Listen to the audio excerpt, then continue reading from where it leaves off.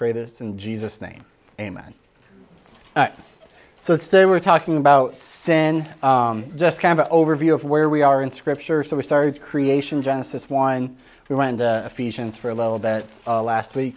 We're going to do like Genesis 2 through 11 today. So sometimes people want to talk about the Bible in 4 chapters, right? Not like chapters of the Bible, but like 4 big sections. You have creation, which was last week. Then you have fall or sin, and then you have recreation or redemption, and then you have consummation, right? The final things. So you would have creation, which is like Genesis 1 and 2, fall or sin, which basically is Genesis 3 all the way through, when Jesus raises from the dead. And then you would have redemption, Christianity, which would be like Jesus' resurrection through Jesus' return, and then consummation, the end of all things. So this week, when we talk about the fall, we're kind of dealing with the introduction of the longest section of Scripture. So tonight we're just looking at the fall of man, the entrance of sin into the world, and then the immediate effects of it. But in weeks to come, goodness gracious, we are going to see the effects of sin play out. In 2 weeks when we deal with the patriarchs, Abraham, Isaac, Jacob, you're like, oh yeah, they're good guys. They're not good guys. They're really bad, sinful guys who trust in God. So what we're going to talk about tonight, just so you see where we're going, we'll go fast through these. Just sin is rebellion, the presence of guilt and shame, the banishment from God's presence. Then we'll look at the theological term total depravity. And we'll see some of the effects about brotherly strife, the flood, and the Tower of Babel. So go ahead and open to Genesis 3. That's where we're going to start. And I think we'll see things in Genesis 3 that then spread out and grow in their influence through the next, 8 chapters. So Genesis 3, page 4 in your Bible or something like that. So we're probably familiar with the story of, Adam and Eve, the serpent, the fruit, the tree, all of that. Let's just read this real quick and refamiliarize ourselves with it. Somebody want to read Genesis 3, 1 through 6 for us? Yeah, go ahead, Jeremy. Okay. Now the serpent was more crafty than any other beast of the field that the Lord God had made. He said to the woman, "Did God actually say, 'You shall not eat of any tree in the garden?' And the woman said to the serpent, 'We may eat of the fruit of the trees in the garden, but God said, You shall not eat the fruit of the tree that is in the midst of the garden, neither shall you touch it, lest you die.' But the serpent said to the woman, 'You will not surely die, for God knows that when you eat of it, your eyes will be opened, and you will be like God, knowing good and evil.' So when the woman saw that the tree was good for food, and that it was a delight to the eyes, and that the tree was desired to make one wise, she took up its fruit and ate. She also gave some to her husband, who was with her, and he ate." All right. So what's so wrong about eating fruit? Yeah. There's nothing wrong about eating fruit. It's just Alice is fucking tree that one. Okay. Yeah. Right. There's nothing wrong with fruit. Like apple a day keeps the doctor. There's nothing in the Bible that says it's an apple. We just assume it's an apple. It's probably closer to a pomegranate. That's not important. But it's not like, oh man, fruit's the devil. Don't eat fruit. That's not the point of Genesis 3. The fruit is a symbol of something greater, right? Like you said, the issue's deeper than the fruit. It's the heart that's behind the eating. So we mentioned last week that God created us as creatures to depend upon God to define good and evil for us. And the test of the tree is asking, okay, will you trust God and obey him no matter what? Or do you want to rebel against God and say you're in charge instead? Are you going to be arrogant and prideful, or will you trust God? I mean, we don't like trusting people. That's just human nature. Whenever we do lock-ins, like we haven't done a lock-in for like 3 years. Maybe like Ellis, Jeremy, have you done an all-nighter? Like when you first started? Like we don't print schedules, and all night it's like, what's next? What's next? What time's dinner? What time's breakfast? What time do I have to go? I'm like, just trust me. We'll tell you what you need to do. And it's always, what are we doing? What are we doing? What are we doing? Like we don't trust authority. Or, you know, let's say Tim and I go out to lunch, right? And we're sitting down. I'm like, oh man, I left my wallet at the office. And Tim's like, oh, don't worry about it. Okay, what do you mean don't worry about it, right? Because you could mean a couple different things right now, and I'm super uncomfortable at this point. Are you saying, don't worry about it, I will pay for your lunch? Or are you saying, don't worry about it, I'll spot you $10? Because if Tim's paying, I'm getting steak. If I'm paying, I'm getting chicken nuggets, right? There's a difference here. Does he say, don't worry? Because if you're worried all of lunch, like, it's not going to be a pleasant conversation. This is going to not be a good lunch. But, like, eat and then, I don't know, do dishes, work it off. I'm not helping you. Just don't worry because it will ruin it. Like, we don't want to trust people. And so the sin is, it's deeper than just the fruit, right? It's not so much, you know, can you not eat the fruit? But it's, did God actually say, does God get to make the rules for us? Or are we going to say, you know what, the way God made me as creature, that's not good enough. I want to be in charge of my own life. I want to know good and evil. I'm not going to be in the place of creature. I want to de-godify God and put myself up as the one who determines what's right and what's wrong. And so, like, sometimes we see the fruit, right? And we're like, you know what? Seems like a little bit of overkill. Like breaking the entire universe because Eve got hungry and ate the fruit. But that's not at all what we're dealing with. It's like, so there's some things when Ella misbehaves, like she gets consequences, timeout, spankings, not getting a toy, whatever the consequence might be. Where you're like, yeah, that makes sense. So like if she hits her baby brother, you're like, oh yeah, she should get a consequence. Or if she loves to grab the cat's tail for some reason. And we're like, don't ever grab the cat, period. But you're like, that's probably deserving of something. But then there's other times where like she'll go like this. And you're like, that's not really worthy of a consequence. Unless I say, Ella, come and talk to me, sit on my lap and look me in the eye so I can talk to you. And she goes, actually, I should not do that. I'm like, you okay? Yeah. I have allergies really bad, and I'm on a bunch of allergy medicine, and the Zyrtec and that did not work itself out very well. Yeah. You know, the action itself isn't a big deal, but the heart behind it is a heart of, I don't want to trust you. I don't want to obey you. And so, like, yeah, that actually is a bigger deal than we think by just actions. The same with sin, right? It's rebellion against God and not just simple acts. And so when we rebel against God, it leads into this state of guilt and shame, right? We know this story, right? I don't need to read all of it, really. You guys familiar with Genesis 3? Okay. So guilt is the feeling of, you know what I've done is bad. Shame is, I am bad, right? I'm a bad person. Guilt, I've done something wrong.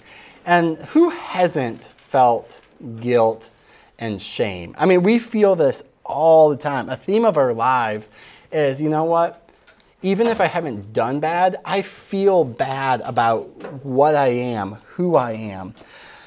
And so people, they try to hide from their shame. Adam and Eve, they made the fig leaves and made themselves loincloths, you know, some clothes. I don't know why they just didn't make a full outfit, but whatever. Like, it doesn't seem like it'd be that much more work. And then they hid from God because they didn't want him to see, because they knew, right? I was naked, I hid. There's just this hiding that happens because we don't want to expose who we really are, because who we really are isn't all that great. I mean, how do you see that today? right? You guys understand what I'm saying? That we try and hide who we are so that nobody else sees our guilt and our shame. What are some ways people hide? By actually hiding. Okay, so actually hiding. Yeah? Maybe if I'm at home with my brothers, Uh-huh. like I kind of argue with them more. Okay. But if I'm out, like with like other people, Uh-huh. like I'm not as, I guess that way.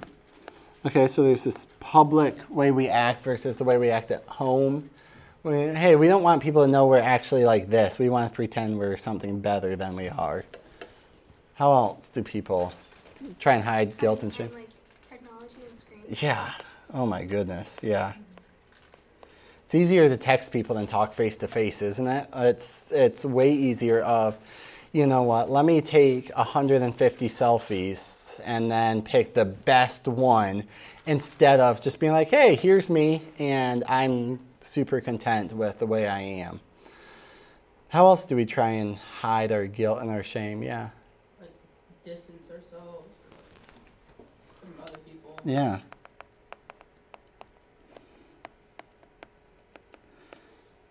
That's it. We distance ourselves saying, you know what, like I'm not going to let you know me. If you knew me, you would see what's actually in me, and I'm not impressed by that. I don't want people to know me. Any other thoughts? I think we redefine things, Uh-huh. normalize things, so that the thing that was wrong is no longer considered wrong and worthy of guilt and shame. Yeah, I can't be dirty if everybody's like me, right? That kind of opinion. Yeah, I was gonna say we I don't know, find our thing. Where like if you're good at sports, you make sports your life. If you're good at music or dance or academics or you're the funny guy or whatever, like you make that your entire personality. So you can say like, look how great I am here. Let's just ignore everything else that's behind it. Sorry, one more thing. Yeah. We compare ourselves to others. Yeah, we do. Oh, that's a good one. Compare. That's right. At least To I make didn't. ourselves feel better. Mhm. At least I didn't do what someone said. Right. Right? Yeah. Yeah. I'm bad, but I'm not that bad. Like, if you met Liam, goodness. Sorry. Yeah, so like this idea of guilt and shame, like the fig leaves, it's seems a little bit primitive. Like, oh yeah, that's not us. That's Adam and Eve in the garden. Like, we have clothes. I went to Old Navy today. But no, we're in the same boat, right? Sin leads to guilt. It leads to shame. And we try in all these different ways to cover ourselves. And they just don't ever work. It's exhausting to do all of these things, for sure. But it just doesn't work. I mean, 1 John 1:9 says Jesus can fix guilt and shame. It says if we confess our sins, he's faithful and just to forgive us, guilt, and cleanse us from all unrighteousness, shame. But we would rather go and do things ourselves than to trust Jesus. And so as a result of sin, right, Adam and Eve get banished from the garden. This is at the end of Genesis 3. Therefore the Lord sent him out from the Garden of Eden to work the ground from which he was taken. He drove out the man at the east of the Garden of Eden and placed a cherubim and a flaming sword that turned every way to guard the way to the tree of life. So after, chapter or verse 13, and in between that and 23, in those 10 chapters, that should say 23, it doesn't. You have God giving curses to the man, to the woman, to the serpent, and this hates me today. And man and woman were sent out of God's presence. So again, why were Adam and Eve created? Yeah. To worship and glorify God. Yeah. To be with God, to enjoy his glory, to worship him, to glorify him, and image him, yeah. And they're supposed to be like in this happy family of Father, Son, Holy Spirit, Adam, Eve, their children, all in this happy community. But with sin, they're banished away from God and all the blessing that comes with God. Before we get here, right, God deals with their fig leaves. He doesn't just say, you guys are idiots, take off the fig leaves, like it's not working. No, he gives them something better. He clothes them with skin, and he covers their sin and their shame. He shows that, by the shedding of an animal's blood, we cover sin. But it's not perfect, right? It's just they're not naked anymore. Their sin and their shame's not taken away. But this kind of sets up a trajectory of, okay, if something dies, maybe some sin can be covered. You'll see that in the sacrifices as we move forward. You'll see that in Jesus when we get there. And there's lots of attempts to get back to Eden. I guess, one of the storylines of the Bible is, how do we get back to Eden? We've been banished out by sin. How can we come home? And when we get to the last couple chapters of Revelation, we'll get home. But it's a long journey to get there. So from these first couple chapters from chapter 3 of Genesis, that's what I'm trying to say. We get this doctrine of total depravity. Anybody ever heard this word before? 2 words? Can you give me a definition, without just staring at the screen? All right. So this is a theological word. Total means every part. Depraved means broken or sinful, right? So when we say everybody is totally depraved, what I'm saying is every part of who we are is affected by sin. I'm not saying we're bad as we could be. I mean, nobody's denying that people do good things. But sin is an issue. It's a virus. It crawls through us and affects every single part of who we are. And this quote here I thought was helpful. Total depravity means there's no human faculty left untouched by sin, even in relative terms. The mind, the emotions, the appetites is biased against God. We need renewal of the whole person. More of the aesthetic sensibilities, what we find beautiful, is corrupted. Because we don't like things that reflect the evidence of the Creator in the world. And we don't appreciate His glory and beauty. Therefore, the creation is viewed in itself rather than the ravishing and resplendent gift of God. Nobody actually says resplendent. Don't use that word. That's a stupid word. But it seems like I use resplendent all the time. I don't even know if it's how you pronounce it. But the issue is, right, sin affects all of us. The way we think, the way we act, the way we talk, the things we find beautiful and attractive, the things we find repulsive. And we're not, as bad as we possibly could be, but everything in us is bad. So somebody said, who said when I asked what we learned about last week? You said we're created in the image of God. So Jeremy, if we're totally depraved, everything about us is broken, are we still in the image of God? Or are we terrible, miserable creatures? I feel like that's a trick question. I mean, it's purposefully tricky, but it's not a trick question. Well, if everything, I guess it would be not the best image of God. Okay, not the best. I will take that. So if the image of God is like a mirror, if we're a mirror meant to reflect God, sin is taking a sledgehammer and smashing in the mirror.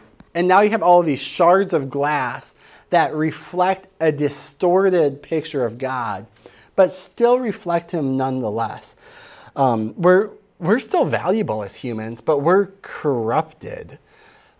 Even after sin, you see that man's in God's image. We'll see it in Genesis 9. You see it in James 3. But everything's broken. And that explains a whole lot about the world. That explains, things that are wrong with you and me. That explains why things don't work. Because not only is man broken, but the world is broken. Sin entered. It broke creation. Where Adam was supposed to plant, figs and rutabagas, he plants this. I don't know what grows in the Middle East. What grows in the Middle East? Figs and olives, because we don't like rutabagas apparently. A rutabaga? It's like a parsnip, right? What? It's like a It's a root vegetable. it's like a carrot. Like it's like halfway between a carrot and a beet is a rutabaga, right? Kind of like, think of yeah. Like a yam? Is that where we're going? No.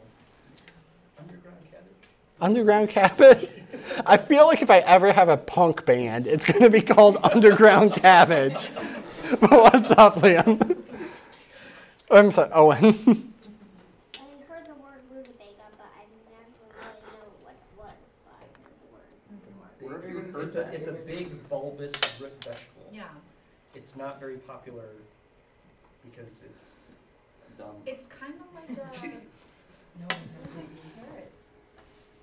Yeah. Yeah. No one likes That it. is a rutabaga. Rutabaga. Like kind of like potato. There you go. Looks like a potato. It looks like a giant There you go. It onion. looks like a potato onion. Parsnips right here. All right.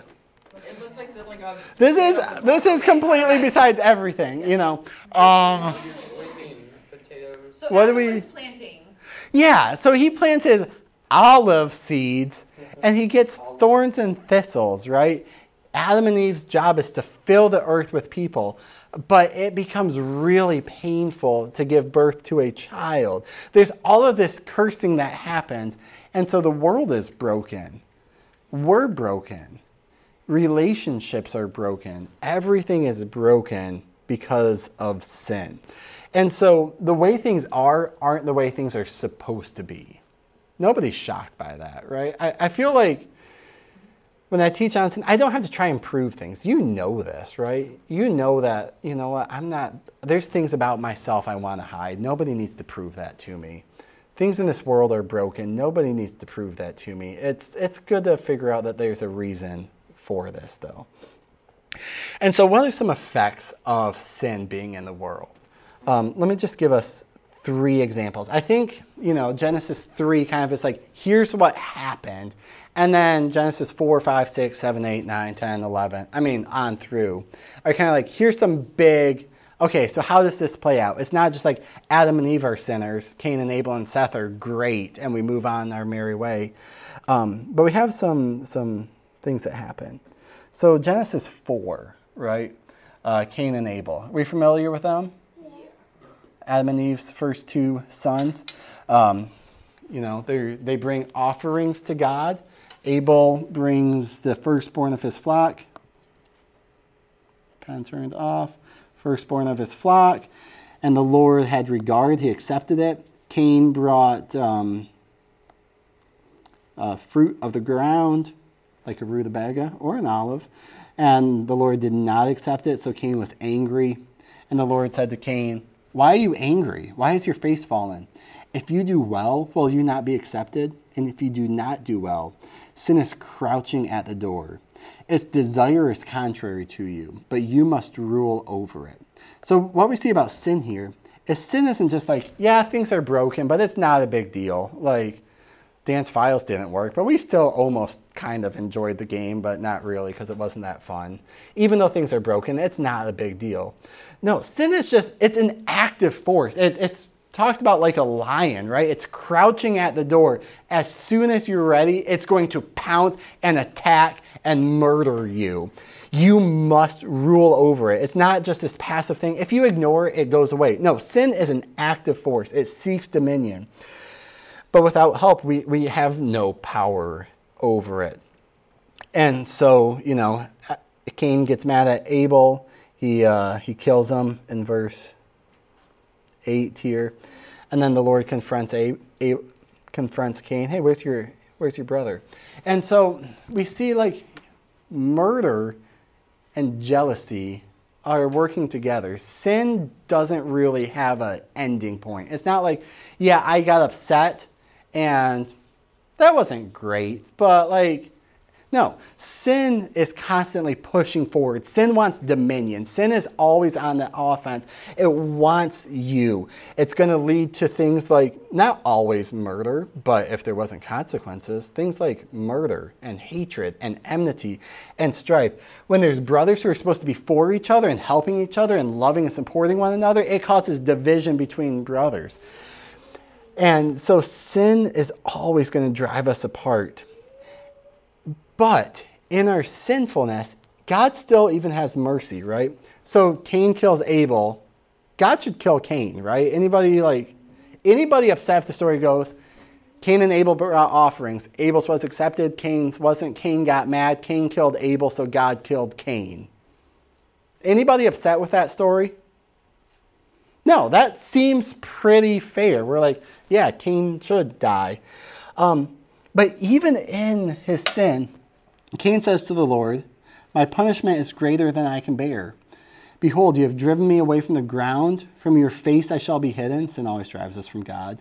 I'll be a fugitive and a wanderer, and whoever finds me is going to kill me. So the Lord says, no, I'm going to give a mark of Cain. If anybody touches you, I will have vengeance on him. Just a beetle? All right. Really? All right. That's Abel the beetle is what we're calling him. Do you want to grab like a tissue and pick it up? Or are we just going to leave it? Okay. Good deal. Right. So, thank you for the dramatic reenactment of Genesis 4. Super appreciate that. You're welcome. Jeremy is Cain. The beetle is Abel. And instead of Jeremy, being killed for your murder of the beetle, there's a mark of Cain. God gives mercy to him and says, hey, I'm driving you away from my presence, but I'm not going to let people kill you.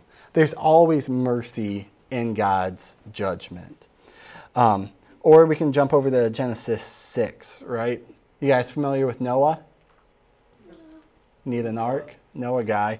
I got my shirt. Christmas. Really? Nice.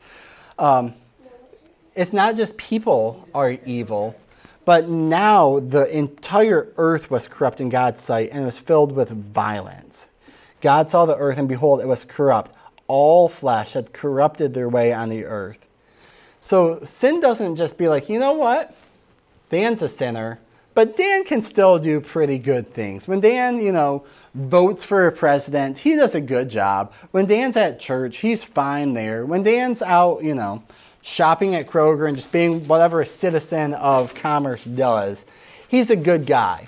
No, when sin is in people and people make societies, those societies are set up as evil too. So the whole earth was filled with corruption and violence. Corruption spread. As evil people gather, they make evil cities, and they promote godlessness, not godliness. And there's violence and corruption. And this is the way that society works today. We still see it. And God says, I'm going to make an end to all flesh, for the earth is filled with violence through them. Behold, I will destroy the whole earth. But Noah and his family are saved because Noah found favor with God. Noah trusted God. And so there's flood. Everything dies except some animals. Noah's family, big ark. We know the story. And then, yeah. You've seen the Ark Encounter in person. You've been to the Ark Encounter. So there we go. You went to Kentucky. And did you go to the Mexican restaurant right next to the Ark Encounter? I had lunch there one time driving through. And Did you go to it was average. Museum? Yeah, crazy. No, what? Yeah, It's fun. Hmm. Oh, I know the width, height. I know the length, width, and height. Of the Ark, what is it? Okay. Let's go. 210 feet long. I think 85 feet wide. 85 feet wide. And like 51 feet high or something. And 51 high. There we go. There's our ark with its dimensions. You can't really see that on the screen, but it's there. I didn't even see where is he drawing it? All right. So after the flood, what we have in Genesis is kind of this picture of creation all over again, right? In some ways, Genesis presents the flood as a fresh start. In Genesis 1, there's creation out of nothing, out of the waters covering the nothingness. Out of that chaos, God creates land. Same thing in Genesis. The flood goes away, there's land. God makes man. He says, hey, be fruitful, multiply, fill the earth, take dominion over it. Same in Genesis. God blessed Noah and his sons and said, be fruitful and multiply, fill the earth. You know what? You will have the dread of you shall be upon the beast of the earth, and birds and creeps on the ground and fish. Everything that moves shall be food for you. I'll give you the green plants. I give you everything. So man's given dominion again. He's told to work the land in 18. Apparently he's not. I screwed up that verse. Oh, in 20, right? Work the land, be a man of the soil, plant a vineyard. And then there's a sin that has to come with, fruit again. Noah drank the wine. He became drunk. They sinned with fruit. There's awareness, or there's nakedness and shame that happens. And there's awareness. And after the sin, there's curses happening. In Genesis 9, we kind of have this recreation picture. And we see, you know what? It's not so much the circumstances that cause sin. It's the people. There was a essay contest. I don't remember the whole thing. But, the British Post, whatever the newspaper was, sent, to a bunch of philosophers, professors, people like that, this question: what is wrong with the world? And G.K. Chesterton, a Christian, he writes, "Dear sirs, I am.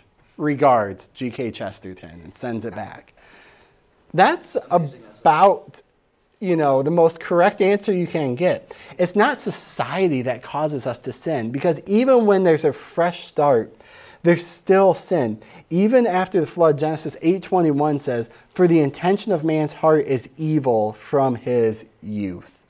So we have new creation, and because sin's not fixed, problems aren't fixed.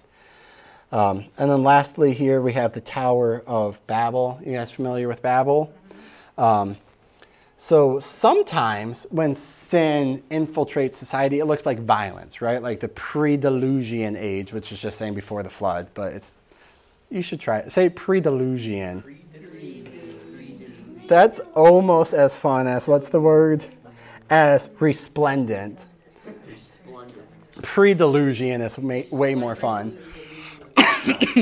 So in Babel, though, sinful society comes together again. This time, it doesn't look like violence. This time, it looks like cooperation, right? The people say, let us make a name for ourselves. We don't want God to define who we are. We want to define ourselves. We want to make sure that we have a name. Instead, there's arrogance instead of accepting the way that God has made us and receiving it. It's this fear of anonymity, right? I don't want to be no one. I don't want to be lost in the crowd. I want to make sure people know me. And is that still around? Wanting to stand out, having people know you, make sure you're important enough to be remembered. Is that still around? More than ever. Right? That was a trick question. Yeah, absolutely this still happens. And so, what do we got here? Let me mark this up. Come, let's build it. Verse 4. Come, let us build ourselves a city and a tower with its top to the heavens. Let us make our name for ourselves, lest we be dispersed over the face of the whole earth. So they're building this massive, it's almost like a temple is kind of what the tower would be. And they're like, we are going to reach heaven. We are going to find our way to God. And then everyone will say, look at me. Look how great, Babel is. We are the people. We will go down in history as the people that reached heaven. And verse 5, and the Lord came down to see the city and the tower which the children of man have built. Which is kind of funny because it's like, we're going to build this tower up to heaven. And it's like, and God came down where God's like, hang on. What are you doing down there? Like, it's this picture of God crouching down and squinting to try and be like, is that a tower? I mean, obviously, God can see everything. It's personification. It's a literary thing. But God says, you know what? If man keeps this up, if man's pride is unchecked, there's going to be, just rampant sin everywhere. They are going to destroy themselves. Nothing will be impossible for them. So God goes down and he confuses their language so that they can't work together in their sinfulness. Now you have a bunch of smaller groups out there of, chopping down their pride. It's to protect, God's justice. There's like, hey, you did wrong. You're going to be penalized for this. But it's also, you know what? You're doing wrong. Let me help you do right in these things. So we see languages are completely scattered. I'm calling this series, Signpost to Christ? Because all of these things, I'm like, man, I want to talk about Jesus now. So like, we get to the Tower of Babel, and when Pastor Jeff was preaching in Acts like a month ago, all the nations come back together at Pentecost. The Spirit comes, and the apostles start preaching in languages they don't know. When Jesus comes, he undoes the scattering at Babel, and he brings all the people back together, not to pursue righteousness, but to pursue the name of Christ. But we're doing signposts. We're not, just talking about Jesus. We're like, here's some hints and some pointers. We'll get to Jesus later, but I can't not. If anything, a lot of what this stuff does is, if you think about even with creation, consider the world we live in right now. Consider the problems that we're having. You guys seeing things line up? What God's word is saying and the things that have happened in the past? Do you see that the very problems that existed then are the very problems that exist now? Even consider this, right? Their language was confused and they were scattered across the earth. Right? And consider the problems and the issues and the lack of cooperation. People can't get along between nations and problems, and even within our own nation, where we have people all gathered together. Do you see harmony? Do you see the way that things were supposed to be? Nope. We see exactly the consequence of the curse and troubles of sin present in our age. Just consider the racial tensions that we're having right now, right? And it's like, look at what this is. Like, there's the origin right there. Yeah. All right. So I don't want to go too long here. What kind of questions do you have for me? And then we'll kind of flesh this out in small groups. We'll divide up. Ladies, you can go, or you can stay. How about you guys stay with them? Is that bad? Or do you want to? That's fine. And we'll go. Unless they want to split up, but We'll go next door. Okay. But you got any we did brief overview. I just want to be like, hey, here's a couple things to maybe connect a few dots for you. But maybe we have questions about, dinosaurs wouldn't be this week. Maybe we have questions about dinosaurs. Maybe we have questions about, the flood or Babel that I can help answer. And then I don't have questions printed. But I think, like I said, I don't have to prove this stuff to you. You guys know guilt and shame. You guys know, hiding. I don't want to die anonymous. I want to be Insta-famous is a thing now for some reason. So any questions before we split up?